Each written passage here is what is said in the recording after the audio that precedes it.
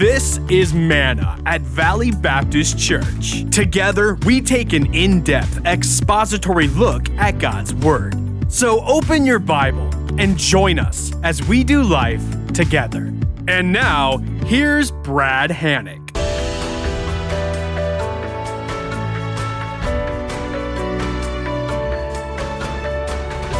Fellow students, if you would please open your Bibles to Numbers 13. Numbers 13. We're going to be completing or continuing our discussion of Israel's journey through the wilderness. As you recall, the book of Numbers records Israel's journey from their slavery in Egypt to the point where they're ready to possess and enter the promised land of Canaan. This narrative all takes place geographically on the Sinai Peninsula, which we're going to take a look at here in a moment. As a matter of fact, the name of the book, the Numbers, the Hebrew name, means in the wilderness, and this entire narrative takes place in the wilderness. It covers about a 40-year period in the history of Israel, from about 1446, the time of the Exodus when they left Egypt, to the invasion of Canaan in 1406. So it's a 40-year period, and it's really a remarkable saga, largely a record of Israel's failures. It's their failures to trust and obey God despite the many miracles that He has performed on their behalf. They left Egypt in 1406. They spent about a year camped at the foot of Mount Sinai. God met them at the foot of Mount Sinai. God met them at the foot of the Mount Sinai, made a conditional covenant with them, gave them His law, and the conditions were really simple. If you obey me, then you will be my people, and I will be your God. And Israel promised, we will obey you and we'll follow you. God says, I will be with you, I will be your God, you will be my people, and I will bring you into the promised land of Canaan. So the first 10 chapters of Numbers recounts they're still really at the foot of the mountain, and God organizes them for the travel, gets the Levites arranged, gets their organizational structure. They're going to be traveling through the wilderness. There's about 2.5 million people, so if you have 2.5 million people walking through a desert, you better have them organized or there's going to be some bad outcomes.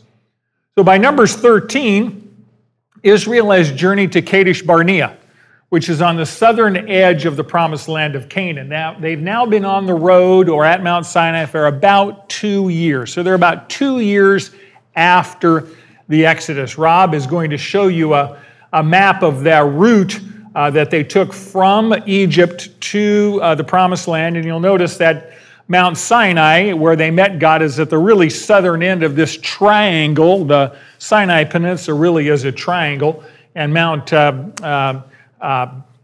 Sinai is at the bottom of that. And that's where they camped about 11 and a half months. They were there camped at the foot of the mountain to meet God. And then they traveled north to the wilderness of Paran to Kadesh Barnea, which is in the wilderness of Zin, which is kind of in the middle of that triangle toward the top end. It's the southern edge of the land of Canaan, and it's the site of Israel's greatest failure of faith and their greatest rebellion against God. Unfortunately, this rebellion is not remarkable. It's not an isolated incident at all. It's merely the climax in a long sequence of spiritual failure on the part of the nation of Israel. However, this refusal to trust and obey God was climactic in the sense that it proved to be the proverbial straw that broke the camel's back. This was the event where they told God again, it would be better that we had died in the wilderness than go into Canaan. And at this moment, God said, have it your way. You want to die in the wilderness? You will wander in the wilderness for another 38 years, so 40 years total, until every single male of your nation, 20 years old and upward, has died in the wilderness. You want it, you got it. So chapter 13, where we're going to explore today, Israel's poised into the land of Canaan. Let's pick up the narrative at chapter 13, verse 1. Then the Lord spoke to Moses, saying, send out for yourself men so that they may spy out the land of Canaan, which I am going to give to the sons of Israel. You shall send a man from each of their fathers' tribes, everyone a leader among them. And then there's an entire list of the names per tribe. Jump to verse 17. When Moses sent them, this 12 spies, to spy out the land of Canaan, he said to them, Go up there into the Negev, then go up into the hill country, see what the land is like, and whether the people who live in it are strong or weak, whether they are few or many. How is the land in which they live? Is it good or bad? And how are the cities in which they live? Are they like open camps or with fortifications? Verse 20, how is the land? Is it fat or lean? Are there trees in it or not? Make an effort then to get some of the fruit of the land. Now the time was the time of the first ripe grapes. Here's the principle. The God of the Bible is a full disclosure God. He tells people up front what they can expect when they follow him. The God of the Bible is a, quote, full disclosure, unquote, God. He tells people up front what they can expect when they follow him. Now, this narrative in Numbers is slightly different than Moses' repetition of this in Deuteronomy chapter 1. In Deuteronomy 1, the record states that the people of Israel had asked Moses to send out spies. They had requested this, and he had agreed to send out spies. In Numbers, the record shows that God commanded Moses to send out the spies. Now, in reality, most likely the people had requested Moses to send out spies or a scouting expedition, a recon patrol, if you will, out of fear because they had heard some things about this land. God consented to the people's request and ordered Moses to send out the 12 spies to collect intelligence on the land and the people of the land before they made their invasion. Now, the word spy out here, if you will, means a careful and thorough examination of the situation, which makes sense. If you're going to invade a country, it's a good idea to have accurate information on where you're going and why you're going, etc. So God was going to ensure that Israel had eyewitness accounts from members of their own nation state of the land and the people before they invaded it. Here's the bottom line. Regardless of who made the request, the spies were sent out because God intended Israel, the nation, to understand at least two things. There were two significant lessons God wanted to convey to the nation based on what the spies said. One, the promised land of Canaan was really as good as God had said. It really was a land flowing with milk and honey, and the spies were going to scout it out, bring a report back, and verify that this prize was worth fighting for. If you're going to go to war and you're going to embark on a campaign to invade and conquer a country because God's going to give it to you, you need to know that the prize is worth the price. And God was going to demonstrate that based on eyewitness reports. Number two, the conquest of this land was humanly impossible. Israel could not conquer this land in their own strength. God did not want the Israelite nation to be surprised when they encountered very experienced armies who were not going to give up their homelands without a serious fight. God doesn't have any fine print in his agreements with us, does he? When God says, if you're going to follow me, here are the terms and conditions up front. God is a transparent God. We don't understand everything. Obviously, he's infinite and we're not. But when Jesus says, follow me, he doesn't say, follow me, and it's a mystery where I'm going to take you. He tells you up front, right? He told his disciples for 3.5 years, when you follow me, here's what that means. And I appreciate so much the fact that we serve a God who is a full disclosure God. He discloses all the terms and conditions up front, and he wanted Israel to understand that Canaan, if it was to be conquered, it was going to be God that did the conquest and not the nation of Israel because they didn't have the power to get it done.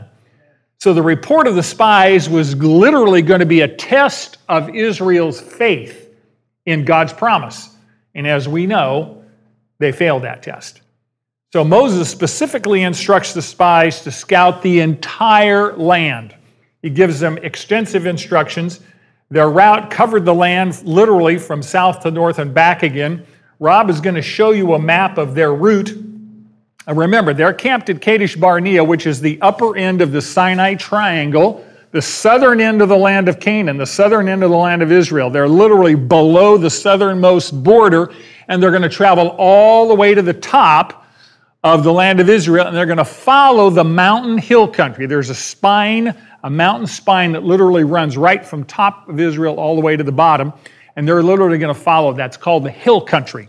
and they follow that mountain spine all the way from the top and back. And Moses specifically gave the spies a significant number of information they needed to collect. He wanted information about the people of the land, and he wanted information about the land himself. He said, was the land densely populated, lightly populated? Were there warriors in the land? Were there farmers? What were the people like? Where were the cities located? Were they fortified? Were they open camps?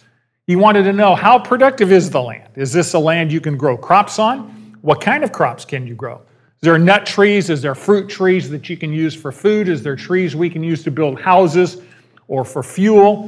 Moses literally wanted all the facts available. And the spies travel north along that ridge route. We have no idea how they got away with this. I've read a number of commentaries that said maybe they posed as traders or traveling merchants. And that's their disguise, if you will, to get them into the land without being targeted as Israelites. Because once they understand that they're from the nation of Israel, the whole nation, the whole Canaan territory is aware that Israel came out of Egypt by supernatural means. I mean, we know that from Joshua's account, that the entire region was terrified of the Israelites. So we know they had to go in under some kind of disguise to get in and travel through the country. When you look at the map, it's about 150 miles plus or minus from Kadesh Barnea to the top, the northernmost region of the land of Canaan, near the region which ultimately turns out to be the tribal territory of Dan, which is right near Damascus. Actually, the text indicates, if you look at some of these Hebrew names, that they actually traveled north of Damascus. So it was quite a long route, about 300 miles round trip. They did it in 40 days, about 6 weeks. So they're probably trekking 10, 12, 13 miles per day, every day. And they came back and they reported to the entire nation in a public forum. It says they were sent out at the time of the first ripe grapes. Now, in Palestine, that's late July, probably, or early August. So that's when they left, and they were gone about 6 weeks. And they come back in verse 27. Let's pick up the narrative in Scripture, and it says, thus they, the 12 spies, told Moses and said, we went into the land where you sent us, and it certainly does flow with milk and honey, and this is its fruit. Nevertheless, underline that word, the people who live in the land are strong, the cities are fortified and very large, and moreover, we saw the descendants of Anak there. Verse 29, Amalek is living in the land of the Negev, and the Hittites and the Jebusites and the Amorites are living in the hill country, and the Canaanites are living by the sea and by the side of the Jordan. Verse 30, then Caleb quieted the people before Moses and said, we should by all means go up and take possession of it, for we shall surely overcome it. But the men, it's talking about the 10 spies, the men who had gone up with him said, we are not able to go up against the people, for they are too strong for us. So they gave out to the sons of Israel a bad report of the land which they had spied out, saying, the land through which we have gone, in spying it out, is the land that devours its inhabitants. And all the people whom we saw in it are men of great size. There also we saw the Nephilim, the sons of Anak are part of the sons of Nephilim, and we became like grasshoppers in our own sight, and so we were in their sight. Here's the principle. Facts, in quotation marks, without faith in God produces fear. Faith in God creates confidence regardless of the, quote, facts, unquote. Let me repeat that. Quote, facts without faith in God produces fear. Faith in God creates confidence regardless of the, quote, facts, unquote. Now, the facts that the spies reported were accurate. The land was fruitful. True. The cities were fortified. Also true. The population was a mixture of multiple people groups and tribes. When they talk about the Amorites, the Canaanites, the Jebusites, the Hittites, those are all tribal groups living within the territory that was to become the nation of Israel. So each one of these tribes had carved out a specific spot. The Canaanites were along the seashore. The Hittites, the Amorites, the Jebusites were along the hill country, right in the middle of the land, that hill country, and the Amalekites were down south, and then the Geb. So all of these tribes, these tribal groups, had carved out a chunk of territory because this was very, very productive land. So the land was a mixture of people groups and tribes, etc. And they said the land is incredibly productive. And to prove it, they brought back, this is hard to believe, a single cluster of grapes that was so large it took 2 men to carry it on a pole. So they had 2 men, they put a pole between them, they draped the cluster of grapes over the pole.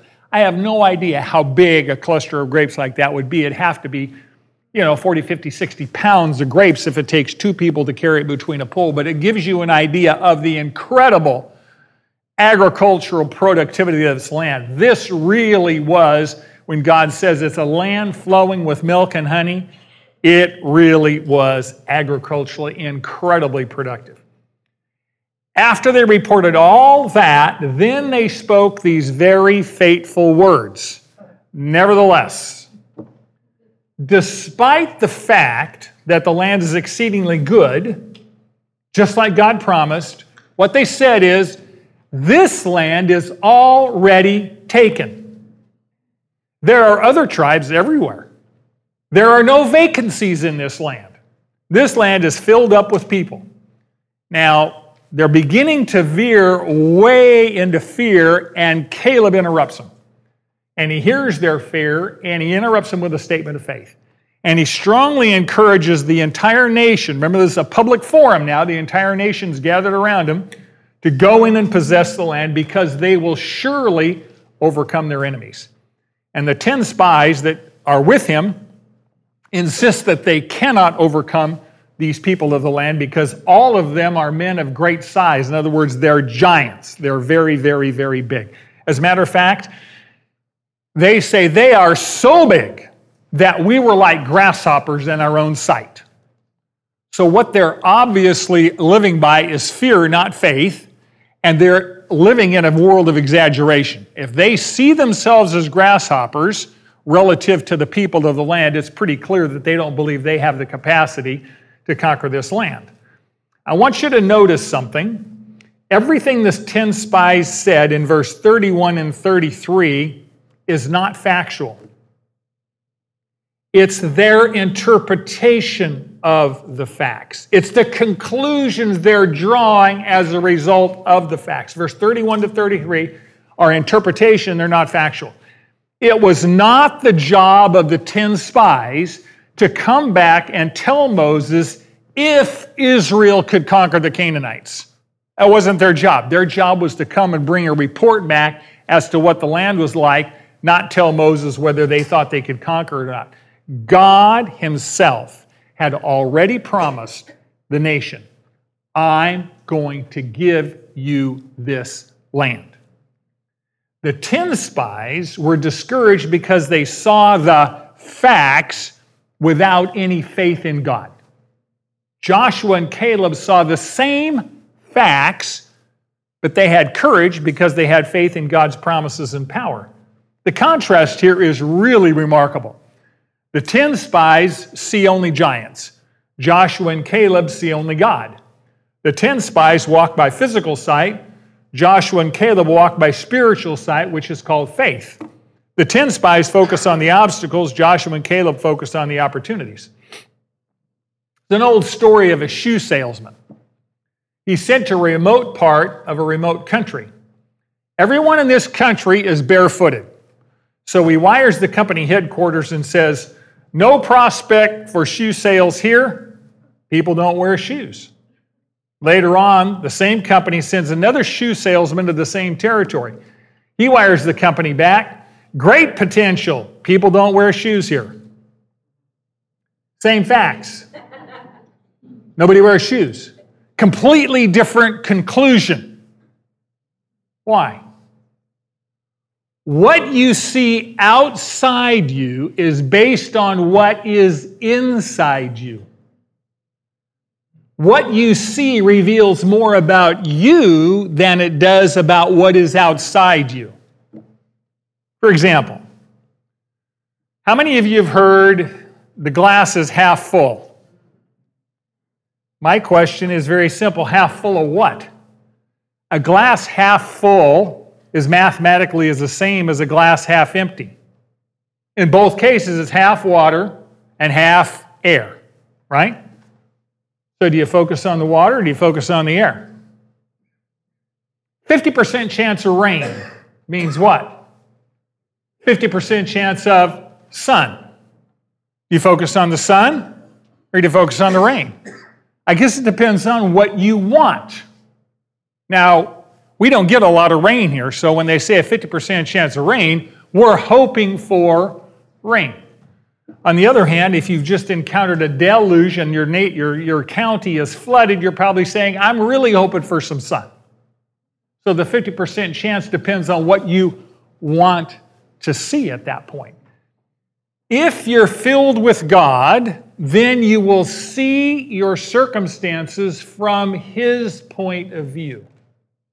If you are not filled with God, then you will see circumstances from your point of view. The 10 spies focused on the giants, and the giants got bigger and God got smaller. Joshua and Caleb focused on God, so God got bigger and the giants got smaller. It depends on the lens. I'm wearing glasses, so I've been looking through lenses for decades.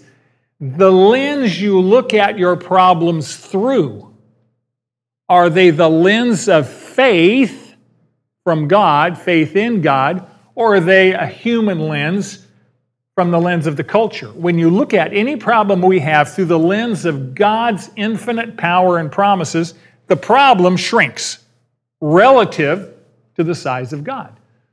When you look at God through the lens of your problems, then your God gets smaller and the problem gets larger.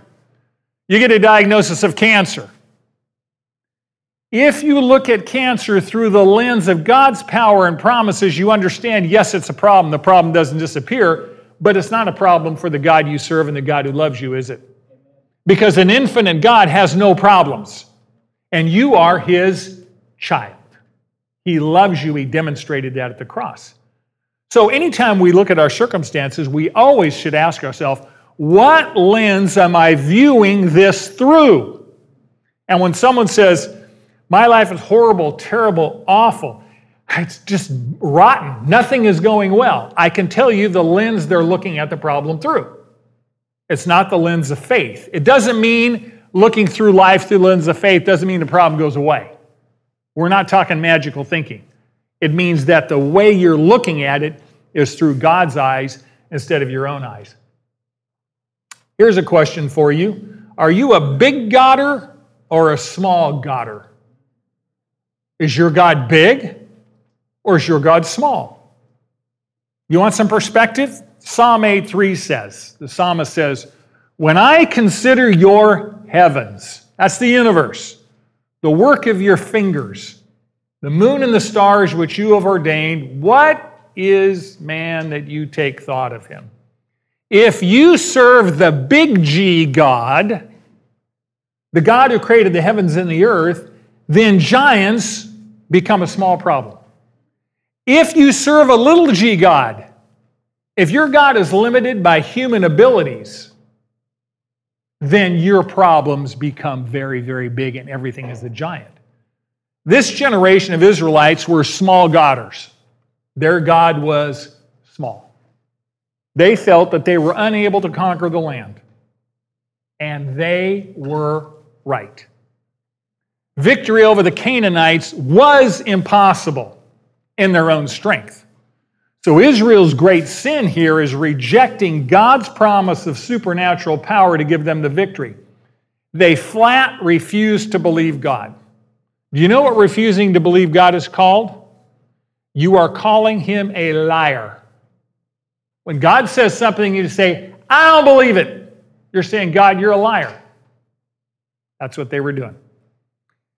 You know, the reality is we all have, quote, giants in our lives. We all have giants in our lives.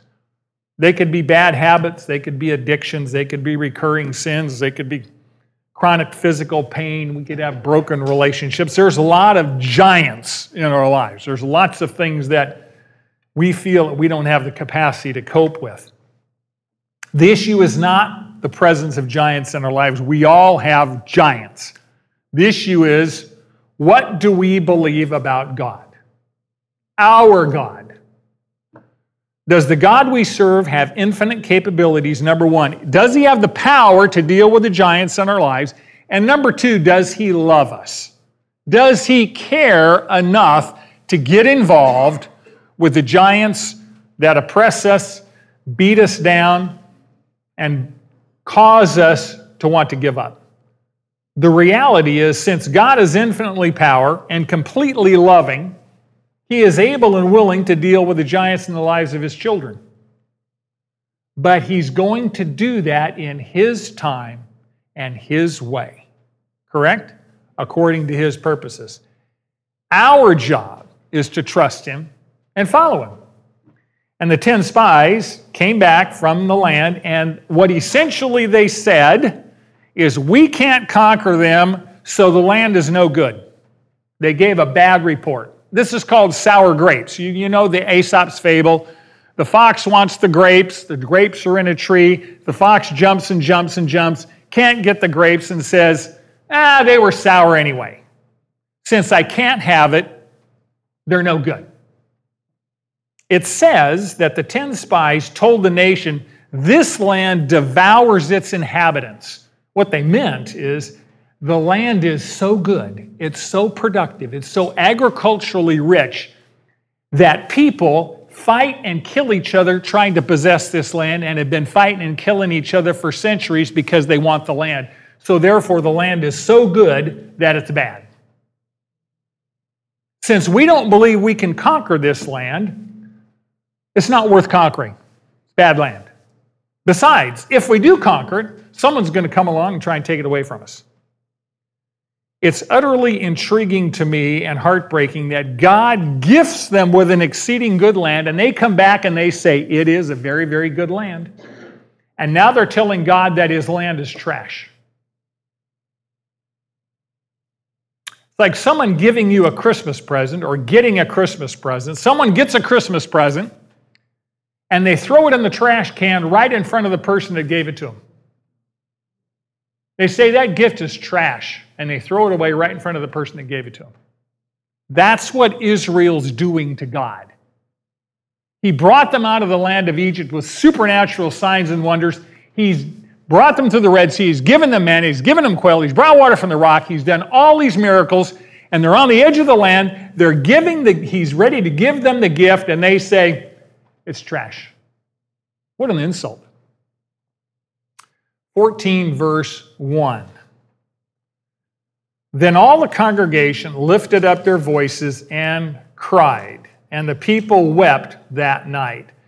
Sidebar. Every time I read this, I don't know whether to laugh, cry, you want to slap them silly. You go, what a bunch of whiners. I'm just giving you my emotional reaction to this verse. I have a lot of other reactions that I'm going to talk about relative to this, but this is remarkable.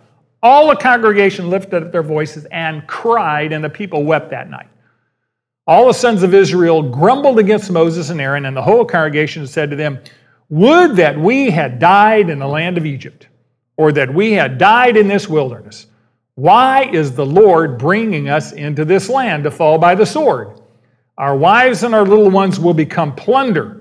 Would it not be better for us to return to Egypt?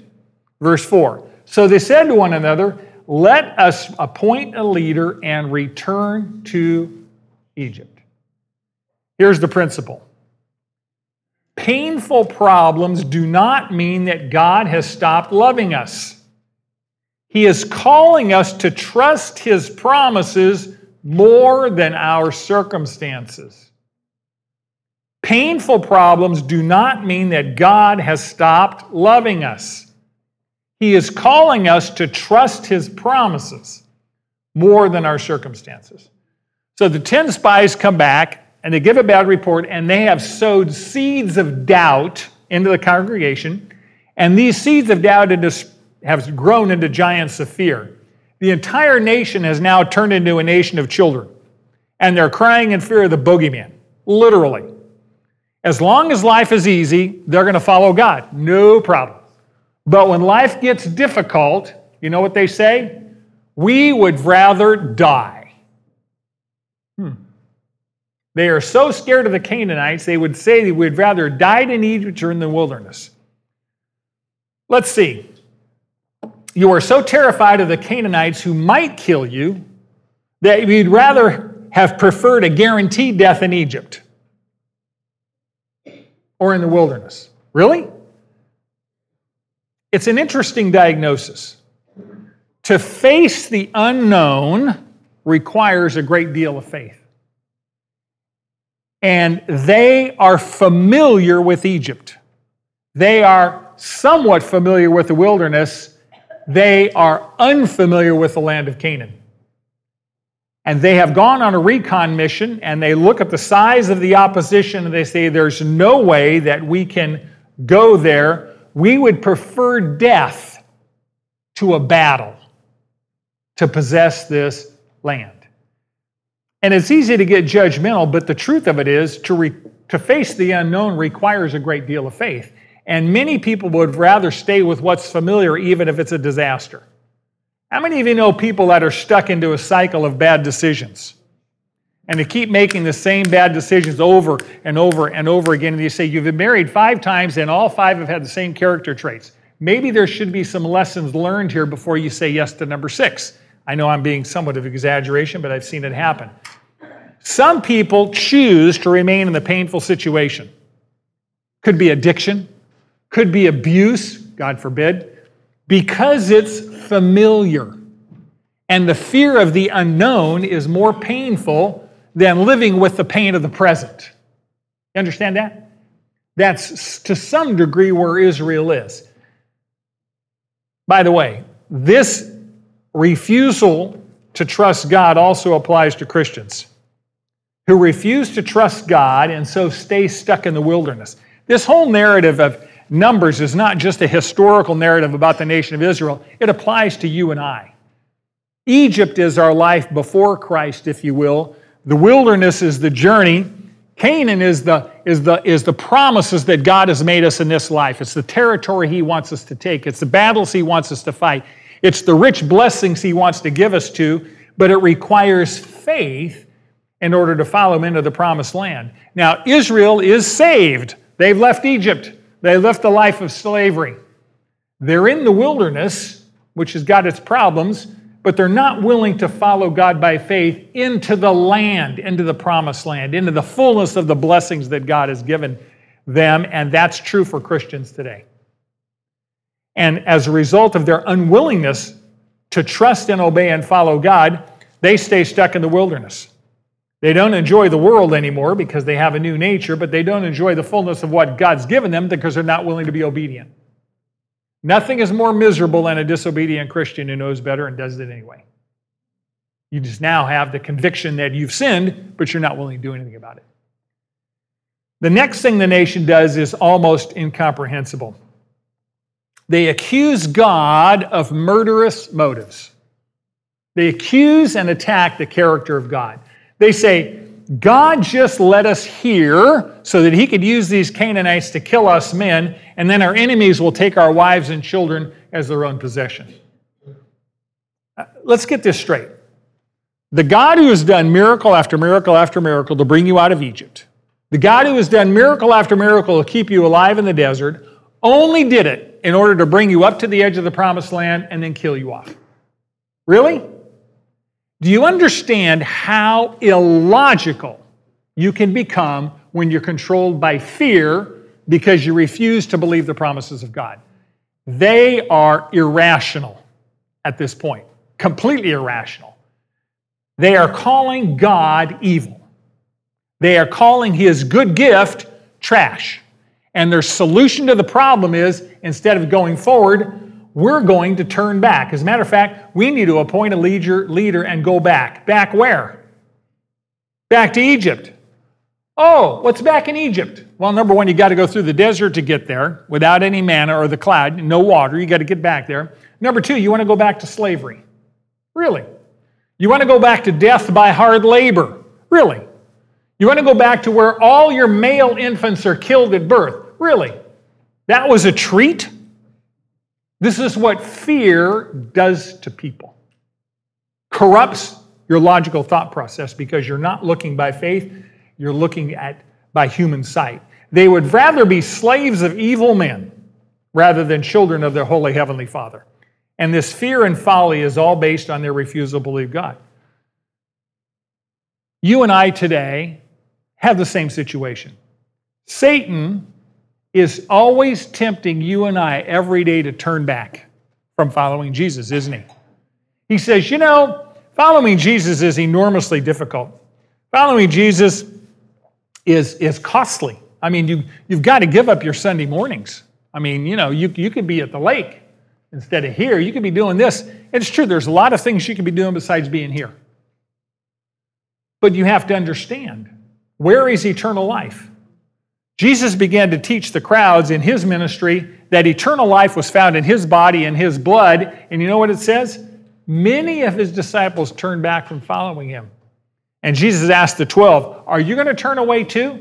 And Peter said something very interesting in John 6:68. He said, Lord, to whom shall we go? You have the words of eternal life. If you stop following Jesus, you give up eternal life. If you stop following Jesus, you begin following Satan, because Jesus is the only way to God and there is no other way to eternal life. Only through Jesus Christ our Lord. So you're either moving toward God or you're moving away from God because you're not neutral. You're moving in a direction. Here's a basic principle. You can't get into Canaan by going back to Egypt. You can't get into Canaan by staying in the wilderness. If you're going to go into Canaan, you have to move forward by faith. Now, Israel refused to trust God, and as a result, they came to some false conclusions that led to great fear and failure, and the whole principle they violated is found in Proverbs 3:5. Trust in the Lord with all your heart, and do not lean on your own understanding. This nation refused to trust the Lord. They refused to believe his promise to give them the land. They were trusting their own assessment of the situation, and their own assessment was inaccurate. On Friday, Maren and I went to the coast for the day, and the traffic was ghastly. It was gridlocked. I knew that there was snow, but I hadn't checked the weather report. Rob said that was an all-time stupid decision. Correct. Both the Grapevine and Highway 58 are closed, so everybody in California was routed on the 101. Every single one. I saw all of them. I talked to most of them. And I didn't even put two and two together until we got home. I'm thinking, this is an awful lot of holiday traffic, right? No, my understanding of the situation was inaccurate because I didn't do my due diligence and get accurate information because we were spontaneous, right? Let's just go, right? Now, Israel's problem is not a lack of information. They've got information. They've got eyewitness accounts of the land. God had been showing them miracles for 2 years. They'd seen the parting of the Red Sea. However, they still said, I trust my understanding more than God's understanding. I'm going to trust my eyesight and my diagnosis more than God's. People who refuse to listen to God are saying they are smarter than God. And you know people like that, don't you? I mean, they say, well, God's not my enemy. I just don't have any time for him. Really? You must be smarter than him then if you can figure out life without him. That's what they're saying. Refusing to listen to God creates spiritual stupidity. Stupid is making decisions that are not aligned with reality. Correct? Someone who is stupid continues to make decisions that are not informed and in alignment with what is real and true. That's where this nation is. Verse 5. Then Moses and Aaron fell on their faces in the presence of all the assembly of the congregation of the sons of Israel. Joshua the son of Nun and Caleb the son of Jephunneh, of those who had spied out the land, tore their clothes. And they spoke to all the congregation of the sons of Israel, saying, the land which we passed through to spy out is an exceedingly good land. If the Lord is pleased with us, then he will bring us into this land and give it to us, a land which flows with milk and honey. Only do not rebel against the Lord, and do not fear the people of the land, for they will be our prey. Their protection has been removed from them, and the Lord is with us. Do not fear them. Here's the principle. When we trust and obey God, his power works through us and overcomes anything that opposes his plans. When we trust and obey God, his power works through us and overcomes anything that opposes his plans. I want you to notice something. Who do Moses and Aaron talk to? God. They fall on their faces and they talk to God. Who did Joshua and Caleb talk to? The people. So Moses and Aaron go vertical, Joshua and Caleb go horizontal. Moses and Aaron fall on their face because they've been here before. They understand that when people rebel, who shows up? God shows up in a cloud, and judgment will follow. They understand clearly what's going to happen, and so they understand that this real problem is a spiritual rebellion against God, and the only solution is a spiritual one, and they fall on their faces, they start to pray and intercede for the people. So God doesn't wipe them out. Joshua and Caleb, a little younger, they're in their 40s. Moses and Aaron are in their 80s. Joshua and Caleb, they try and reason with the people. They try and logically persuade them. Turns out to be an exercise in futility. Joshua and Caleb, of course, tear their clothes, which in ancient times, you tore your clothes as a sign of extreme grief or extreme sorrow, extreme mourning. Many times at funeral services, you would see this happen. And they're mourning over the people's rejection of God by his own people. And they remind the nation, Joshua and Caleb say, it's a very good land. It's worth fighting for. If God is pleased with us, God himself will bring us into the land and give it to them. And of course, what does it take to please God? Hebrews 11:6 says it's very simple. You want to please God? Exercise faith. And without faith, it's impossible to please God. God is a father. God delights in giving good things to his children. Every good father is delighted when his children trust him to provide for them. Every good father is delighted when his children obey him. God had promised the land. He would be delighted for them to possess it. They're going to have to trust him. They're going to have to follow God into the land. God has already said, I'm going to go before you. My angel and my power and my presence will go before you. I will lead you into the land. I don't send you into the land. I go before you into the land. All you have to do is follow me. Is that not true for us today? There's no place that God commands you to go that he's not already there.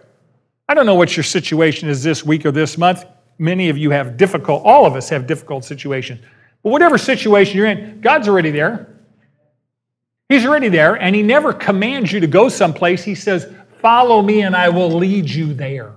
So we're just talking about the faith to follow him and the faith to obey. And they say this land is flowing with milk and honey. This land has rich pastures. This land is covered with wildflowers. There's lots of bees to pollinate, lots of date honey. That's really what they're talking about, not bee honey, but date honey. They're currently in the wilderness. You know what wilderness is like? A desert. Have you ever seen a picture? I'll bring a picture the next couple of weeks of the Sinai Peninsula. It is a Maricopa moonscape. There's nothing there. I mean, there's very little vegetation. If you're not in an oasis, it's sand and rock. You want to stay in the wilderness? Really? When you could go into the promised land where there's rainfall and a lush land that grows crops? Why wouldn't you want to get out of the desert into the promised land? Joshua and Caleb understand that it's rebellion, and they say, stop rebelling against God and stop fearing people. Luke 12:4, Jesus says, and I say to you, my friends, do not be afraid of those who kill the body, and after that have no more that they can do. But I warn you whom to fear. Fear the one who, after he has killed, has the authority to cast into hell. Yes, I tell you, fear him. Now, fearing God is a reverential awe. It is an enormous respect that we as creatures have for our Creator, and that inspires us to obedience because we serve a holy, awesome Creator God of the universe. And when we refuse to fear God, you know what happens? We become foolish. And we start fearing people.